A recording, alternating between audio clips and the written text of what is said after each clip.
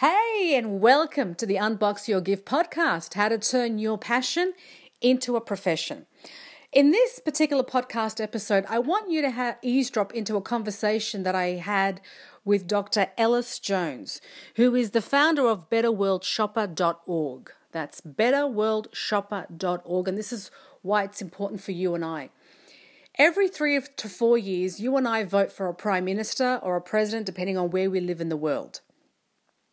One day, Dr. Ellis Jones was teaching his students at the college that he works at, and one of his students raised her hand and asked him, how can she help the world, the state of the world, at a grassroots level? Like, what can she do on a daily basis rather than just donate? Donations are great, but what can she do every day?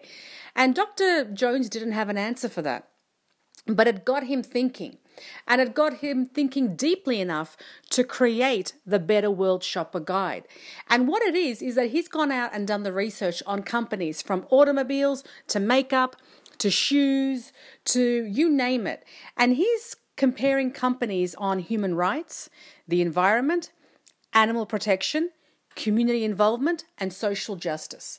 And he takes a look at every single company and looks at exactly where they stand on these 5 foundational and fundamental aspects of human survival.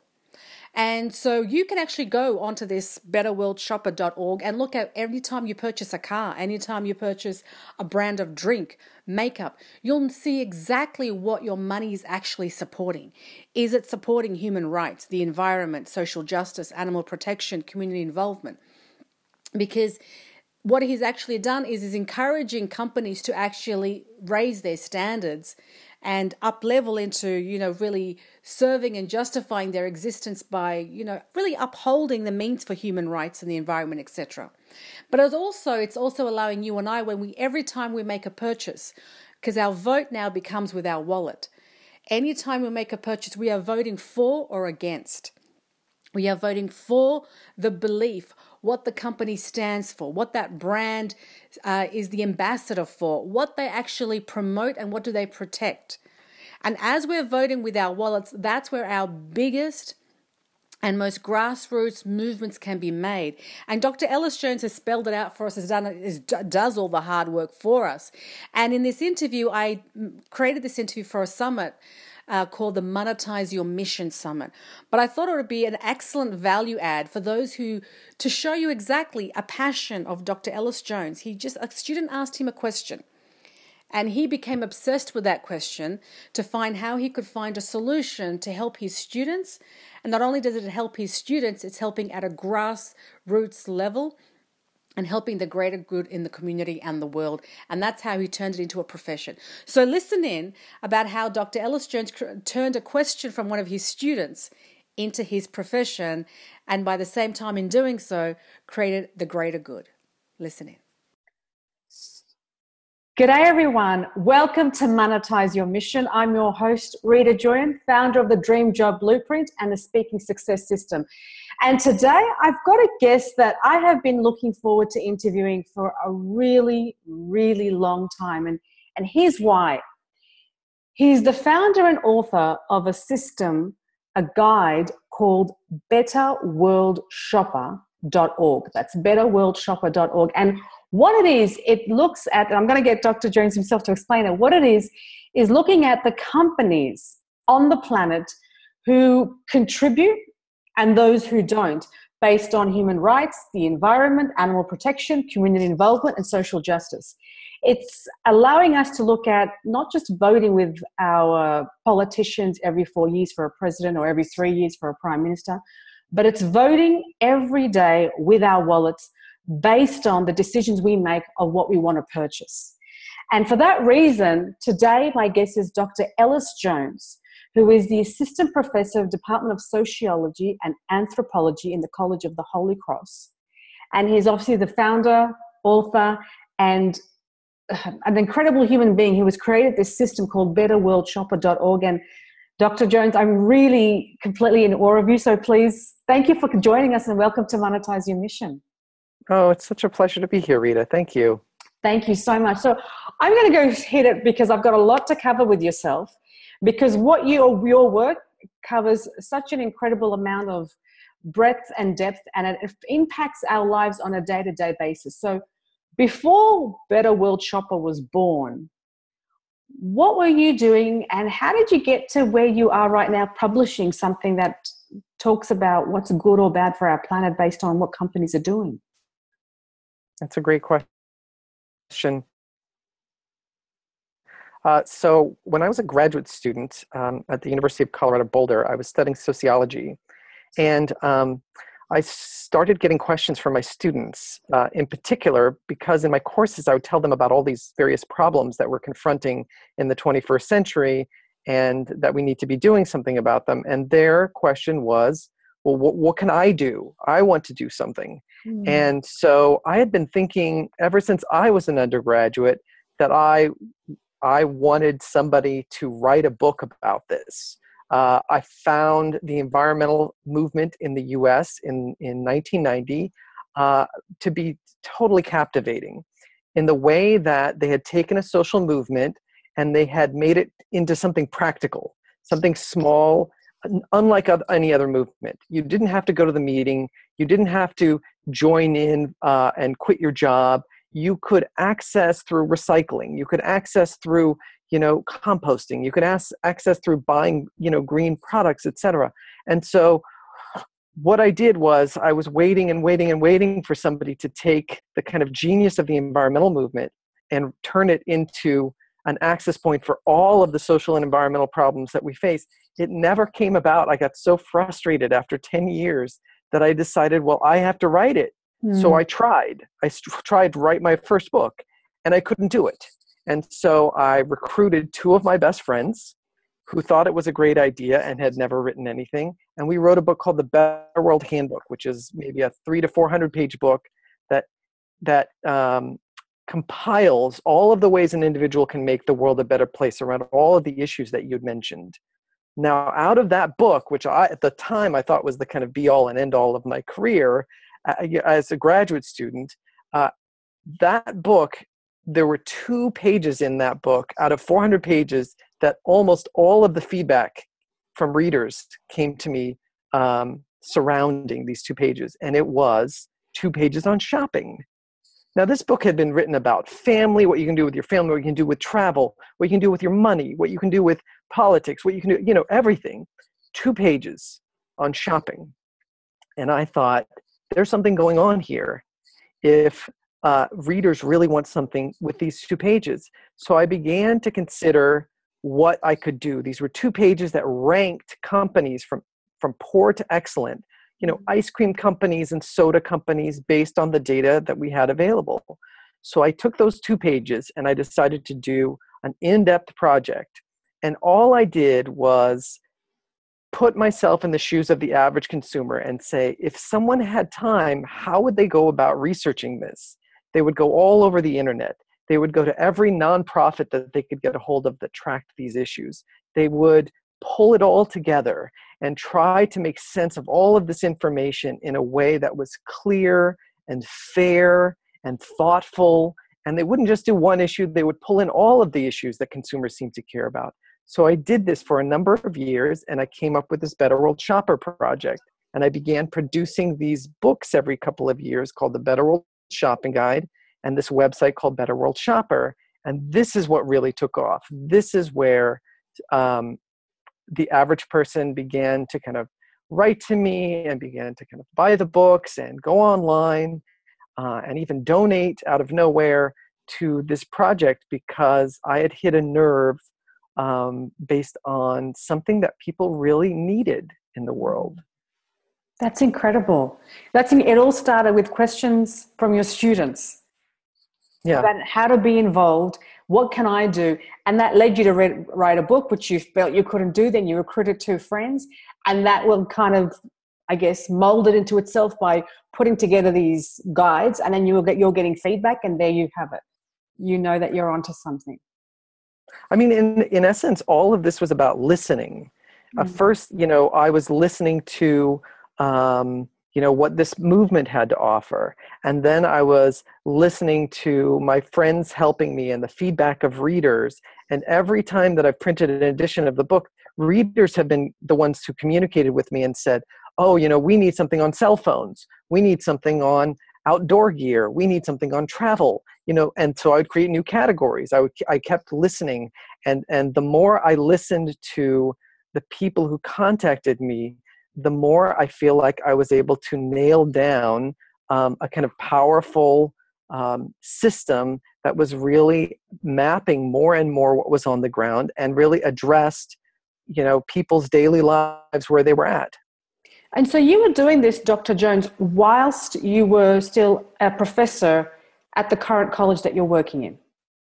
No, in fact, I started this project when I was a professor at a community college in California, in Northern California. I later went on to do part-time teaching at the University of California, Davis. So this, in some ways, was always kind of my passionate work, as well as teaching. Now, all combined, they could kind of start to pay the bills. And what I found was that the more time I spent on this project, the more that the project would give back to me, and the more that readers would give back to me. In fact, the last couple of years, I've started having people. I'm not a nonprofit, so I can't offer any tax write-offs for people who would, make donations. I've had people just write me checks out of nowhere because they feel so passionate about the work that I am doing, and how needed it is. And I kind of feel like, again, the work isn't about me. It's about kind of seeing this gap in the world that someone needs to fill. Mm-hmm. And I'm just kind of like in some ways, this placeholder trying to address this like enormous need out there for people to be able to show up in a supermarket, to go online, to go anywhere, and to know who the good guys and the bad guys are, who they should vote for every day with their dollars, what is happening to this money that we're spending on a daily basis, and how do we do it so that it makes the world better? I love that. And so just to draw back in that, Dr. Jones, you were actually working full-time as well as working in another job at the same time, working on this passion project of Better World Shopper. Well, in fact, I actually left my full-time position at the community college to take a part-time position in teaching at a university. And it was when I was doing that part-time work, and I really was actually quite dissatisfied in some ways with my original full-time position, that I found this kind of passion. I kind of reignited this passion about this work that I had started based on the earlier book. And it was that kind of part-time that allowed me to open up this space for this passion. And in fact, I mean, the irony is, of course, is that I thought for the longest time what I would be doing is this project with part-time teaching. But what happened was academia finally caught up. This thing that I had been doing for such a long time now has a name. Corporate social responsibility had been the name for a long time, since the 1980s, but they hadn't considered consumers legitimate in this field. And now we have something called ethical consumerism. It has a huge body of literature across all kinds of academic fields. And so now the work that I was doing back then, which was considered not really legitimate in academia, is considered legitimate. And in fact, has helped me get the position that I now have, which is a full-time position as an assistant professor, because the field is now something that is legitimate to kind of study and research and teach about. Yeah, it's the real deal. Absolutely. Right.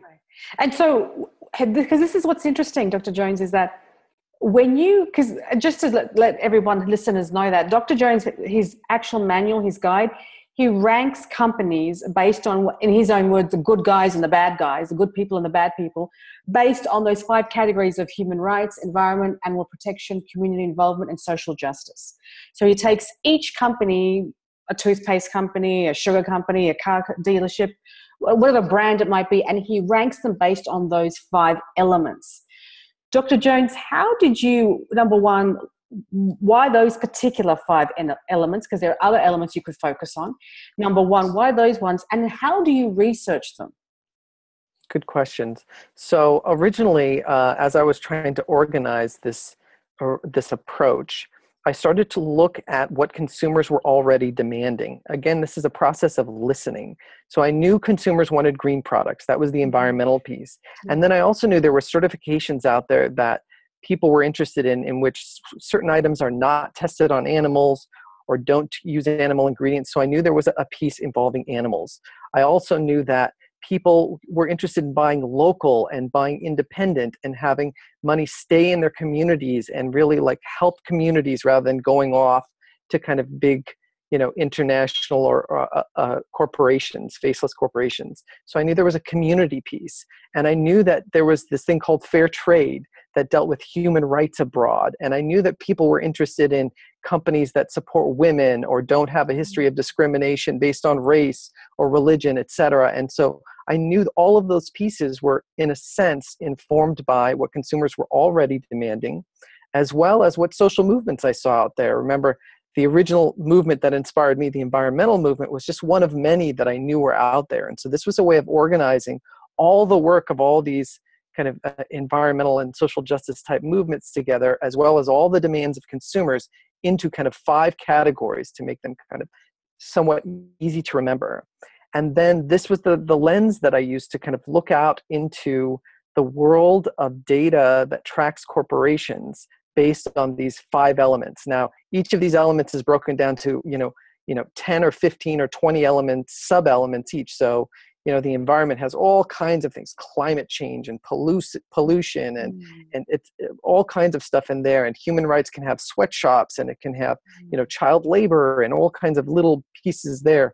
And so what I would do is I went from nonprofit to nonprofit, and I looked at where their work was ranking companies and where they were rating companies and saying, this company gets an award and this one gets the demerit because, they aren't doing well in this area.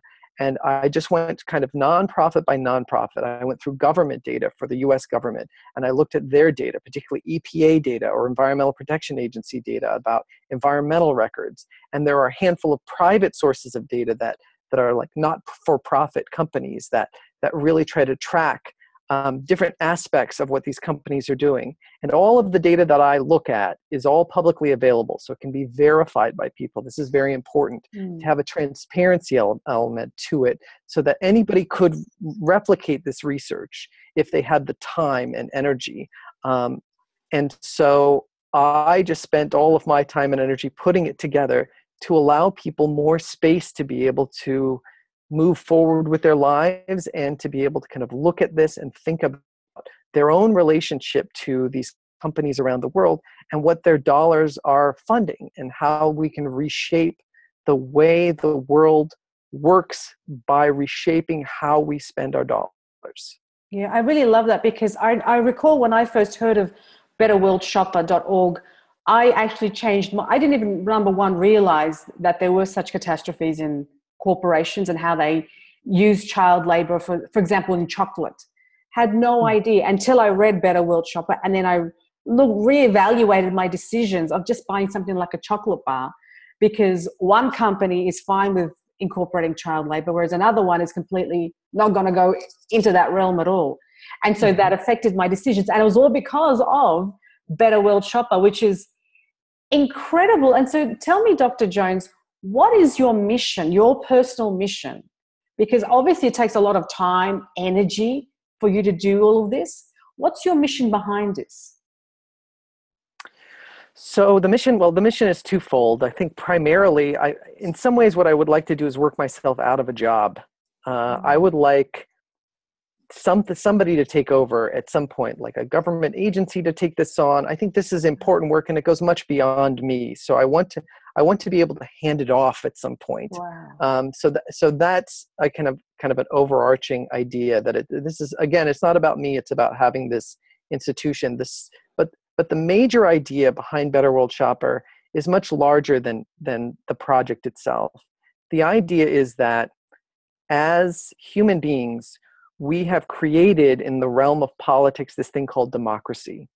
and it seems to work pretty well. It has all kinds of problems and flaws, and it stumbles often, and it's difficult to work with, but it really has helped us move forward, I think, in the world to a more just, a more fair world.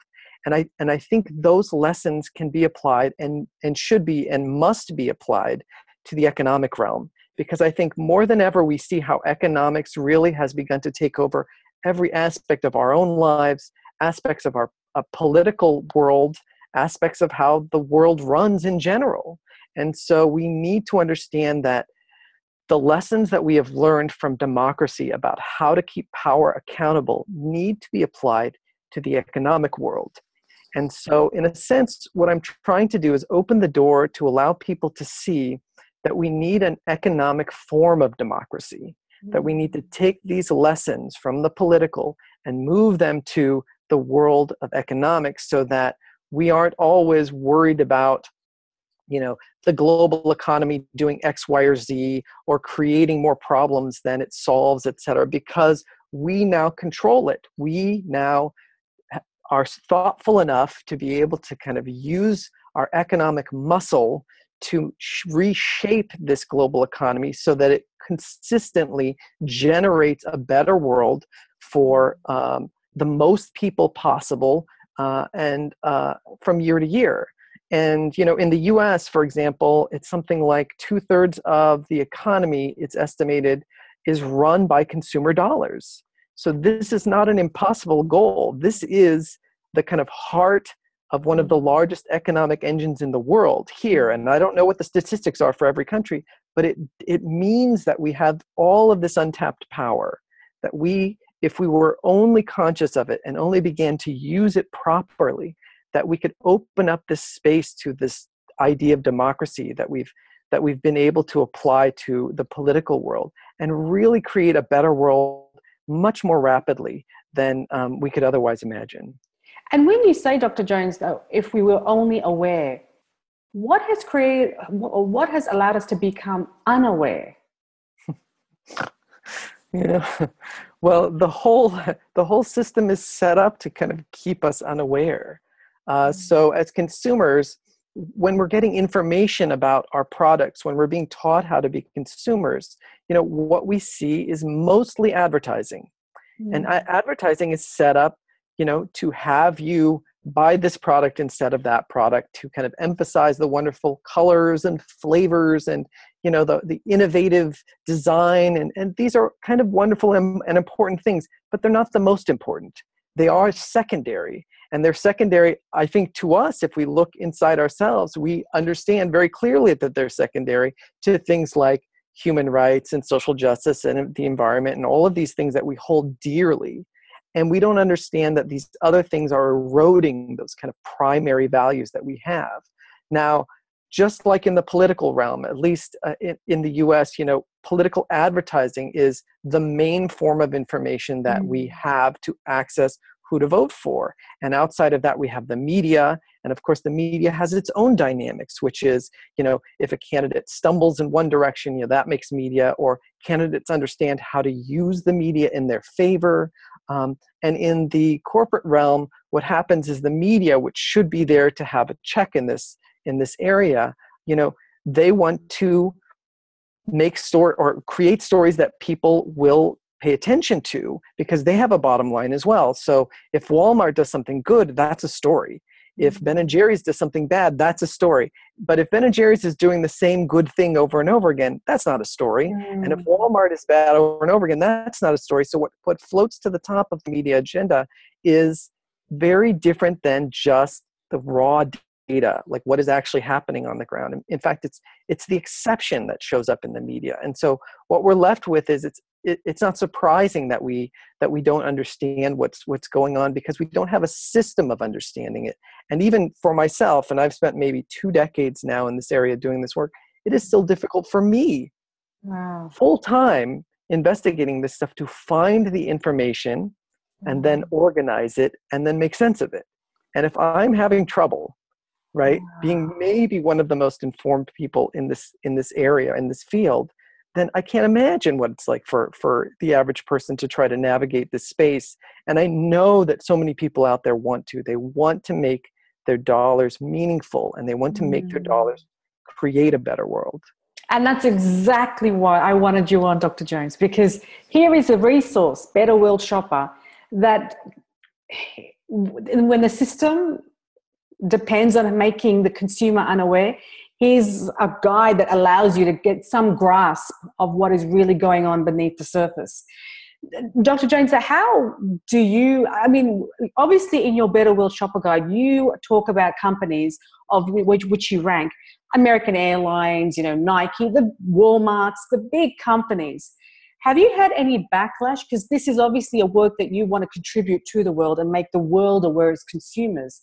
Have you had backlash from these companies saying, who the hell do you think you are talking about us? A little bit, but I have to say less than you might expect. First of all, while I was often anxious about this idea of like, wow, I am one person, and now I've just documented 50 terrible things about Walmart or ExxonMobil or Kraft, and these are enormous. These are some of the most powerful institutions in the world. This kind of criticism is probably not going to play well. In fact, what I found is a couple of things. First of all, most of the feedback I get is from the smaller companies who I recognize the good work they're doing, and they come back to me and they are surprised and say, I'm so glad that we've shown up for you as one of these good companies, because we're really trying and we don't know if that's counting. And we can see that it's finally counting, right? We can see that we're being recognized. So that's, I think, gratifying for them and gratifying for me to hear from them. Second, I think that at some level, these companies understand that a lot of this is about brand image.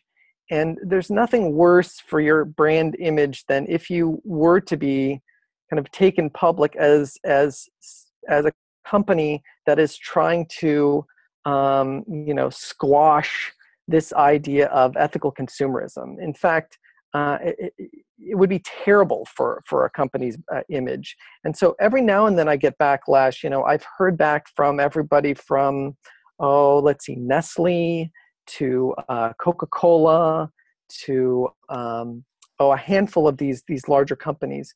Most of the time what they say to me is, I think you've got us wrong. And here is for example, our annual report, which we generate every year on our own sustainability or our own responsibility. Yeah. And if you read this 250-page report that we generated this year on ourselves, you'll see how much wonderful things we're doing, right? And of course, every company, ever since the late 80s, every Fortune 500 company generates one of these reports. And if you read them, you would think that these companies are saving the world.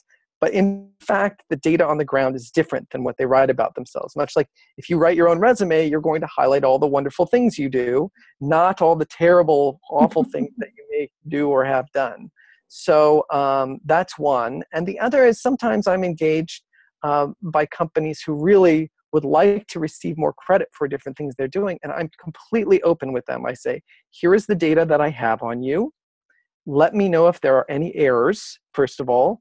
Secondly, if you have data you would like to contribute, please let me know. It cannot be data from your company. I don't take any data from companies themselves. It's all third-party data. And I'll have to go out and verify the third-party source and verify how kind of comprehensive it is, how kind of thoughtful the research process was, et cetera. And if it passes all of these tests, I will include it in my own database.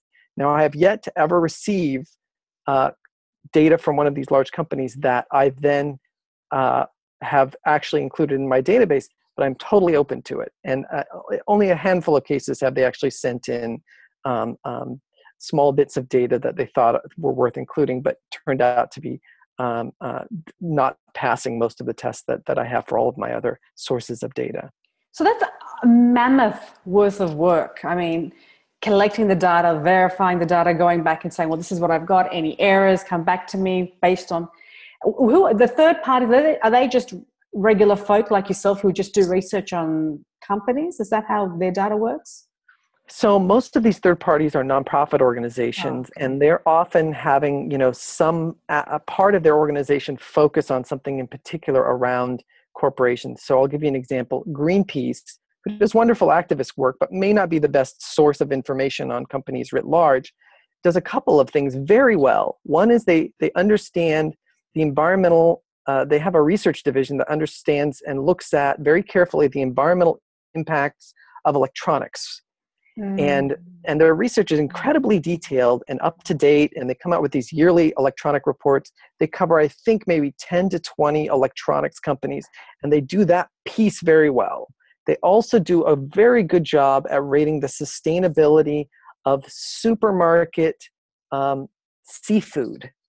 And again, these are very specific things that they Wow. do. Now, all of the other stuff that Greenpeace does is wonderful, but it doesn't work for the database. It doesn't kind of pass the tests, et cetera. And so each nonprofit has this little piece of the puzzle out there.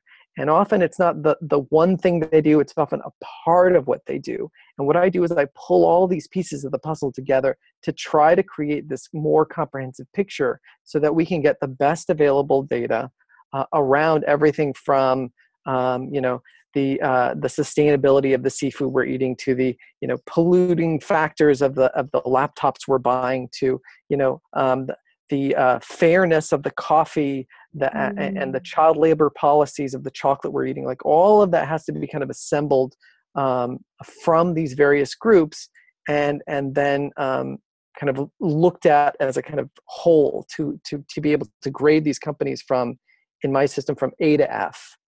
Mm-hmm. Fantastic. So, doing all this work and creating such a change, how do you, Dr. Jones, monetize what? Because you said before you're not a not-for-profit, but people Right. donate anyway because they just feel so strongly about the work that you're doing and the benefit it is making. What are the channels of monetization? So that's a good question. So the main channel that I have is the production of these Better World shopping guides. So early on, I found a publisher. It was the publisher that actually published my original book, The Better World Handbook.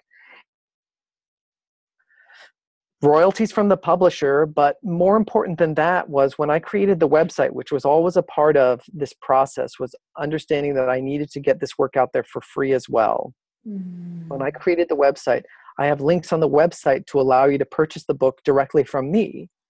And I get the book from the publisher, and then I send the books out to the people who purchase them from me. So an important part was allowing people to purchase the books directly from me, in which I could take books at cost, more or less, from the publisher, and I would buy large quantities from the publisher to get the best discount. Mm-hmm. And then that allowed me both to sell books to the public, and it also allowed me, because I had room to move, it allowed me to discount larger and larger quantities of books. So as people bought more, they had larger discounts. Yeah. More than that, it was so important, particularly early on, for me to find nonprofit groups and churches, in fact, that were interested, really interested in having my books at their organizational workshops and meetings and bake sales and fundraising events. Sometimes they would hand them out for free. Sometimes they would use them as fundraisers. And what I would do is basically sell them in quantities of usually 10 or more, and sometimes hundreds at a time, more or less at cost to me, with just the very kind of smallest amount of difference to cover shipping and a number of other things.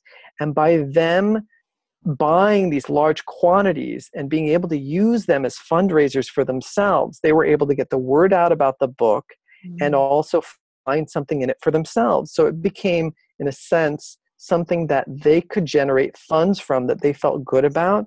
And for me, it got the word out. And so that would help kind of sales in other areas. And I have to say, this is what I've always believed in this arena, and I am by no means an expert, is that you offer people something useful for free first. And once they realize how useful it is, then they're interested in getting the other parts of it. So like when I made up my business cards originally for this work, the cards themselves were more or less a chart. In this case was gasoline stations, a quick A to F guide in color of gasoline stations that you put in your pocket. So every time you were driving and you had a choice between a couple of gas stations nearby, you pull out the card and you say, oh, good, I found one, and this is a B plus, and that one's an F, so I'm going to gas up over here. And they found that useful. And of course, they're business cards, so you give them away for free. And, that made people think, hey, this is really good stuff. This is useful stuff. And the website is free and you can see the data for free. And so as they see, wow, this is legitimate, this is thoughtful, this is, important. I think the two things that happened are people want to find out more and purchase the book and donate sometimes to the organization itself.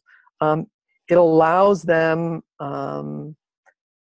to just trust more because you are trusting them.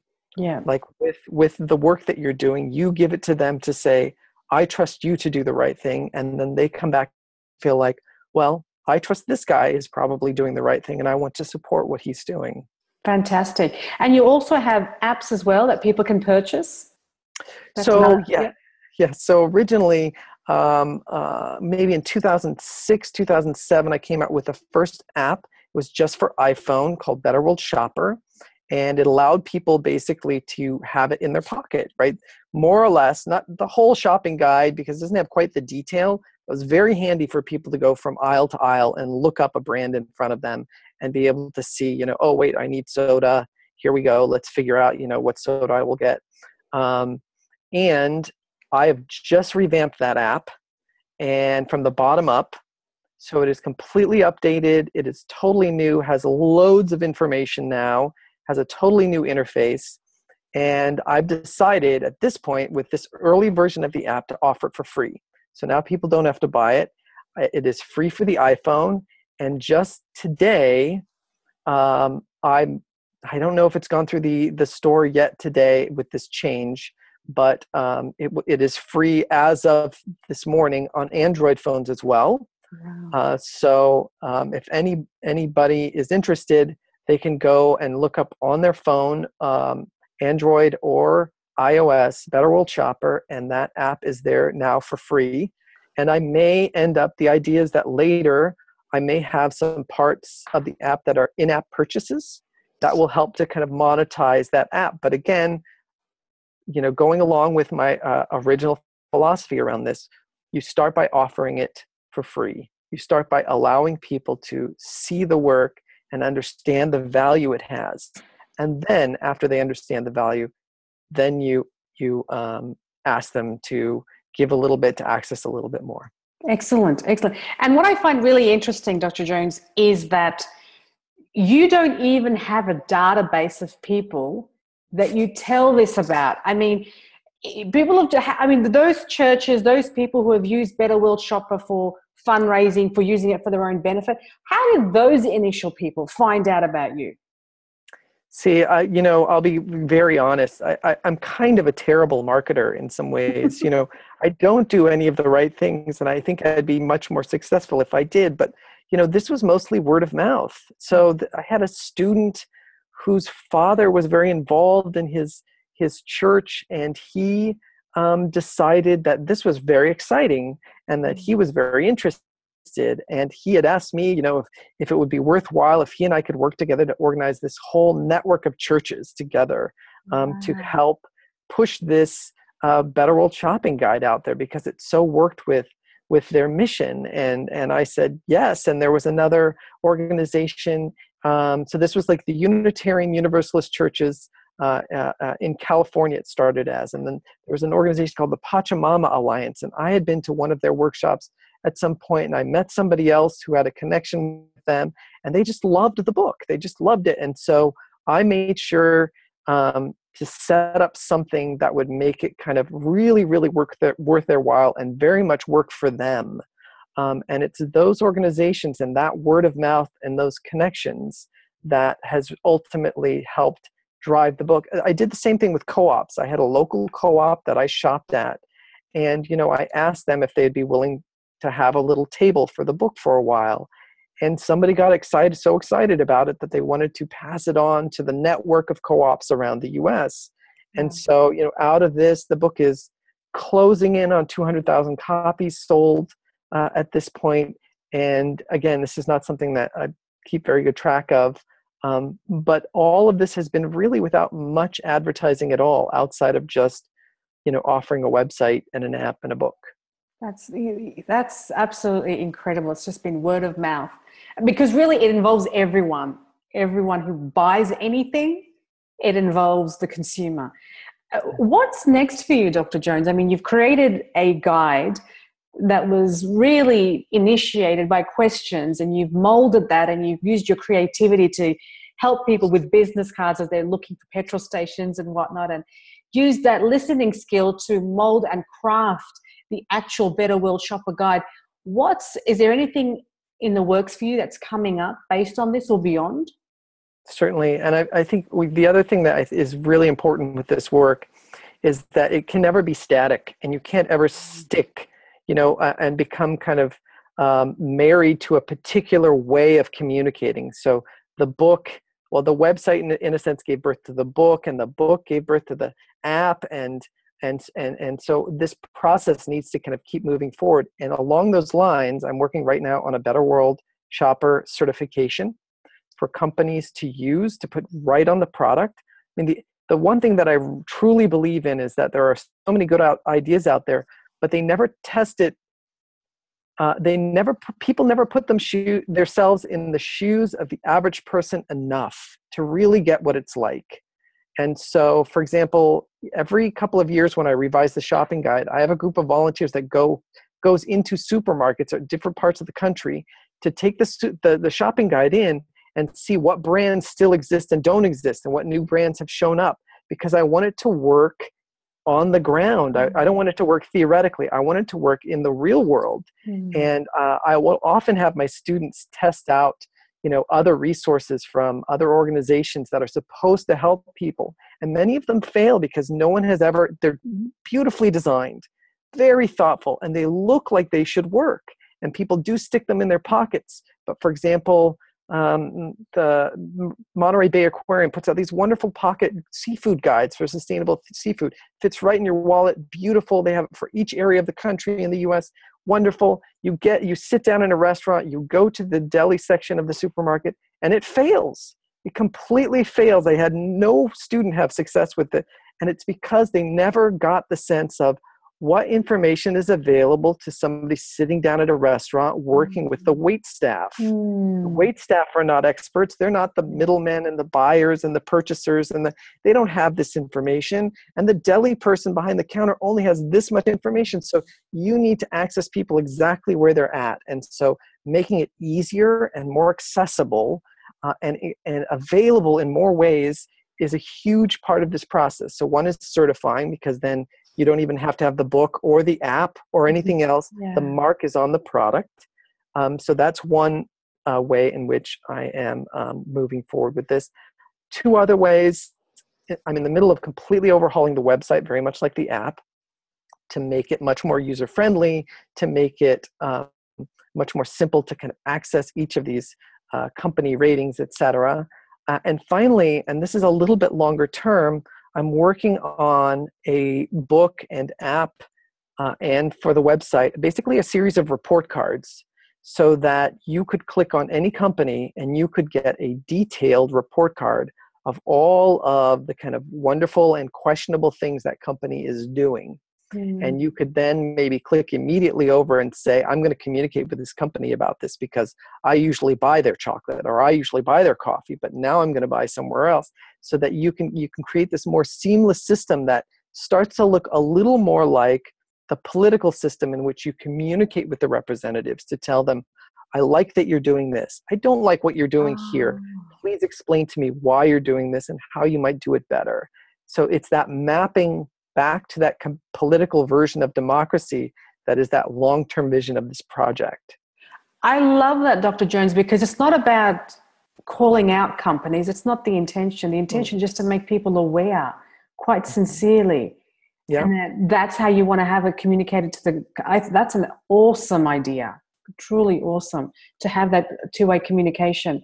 And so obviously you said your work is updated every 2 years. Is that? So the book is updated every 2 years. The new edition of the book comes out. Mm-hmm. The a website is updated whenever I get a chance to update the website. So on and off every year or so. The app is where all of the kind of constant updating is maintained. So if you want kind of the latest rankings, and they don't change radically, but they do change. The app is always your kind of go-to. And if there's ever a discrepancy, oh, that's a B plus, but that's a B, it's always the app that is the latest and greatest in its grading. Thank you. Thank you so much, Dr. Jones. And in a society where we're becoming so more in tune with organic food and farmers markets and homeschooling or unschooling or all that kind of stuff. I just was reading, my friend was teaching her 4.5-year-old how to do EFT, the tapping exercises. To, it's a society which we're trying to become more aware, and definitely your book plays a huge role in getting, like you say, to vote with your wallet every single day, each time you make a purchase. I just want to sincerely thank you, Dr. Jones, for taking the time out and explaining the concept behind this remarkable guide that gives us an insight and an awareness as to how to actually spend our dollars. And for folks listening, to check it out, it's betterworldshopper.org. Shopper is spelled CHOPPER.org. Dr. Jones, it's been my pleasure. Are there any final words that you would add, that you would, having worked with obviously college grads and college students, and this being a huge passion of yours, are there any words of wisdom that you would share to people who are looking to find what something is that they could occupy their time that really gravitates to them? What advice would you give? Well, each of us, I think, is born with a unique combination of experience and traits that allows us to see something in the world that nobody else sees in quite the same way. And I think that you really need to follow that sense and look for those, what I sometimes will call holes in the world that need to be filled, and that other people have a sense for, but they don't feel the draw the same way you feel. They don't feel that drive that this really needs to be done. This needs to be fixed.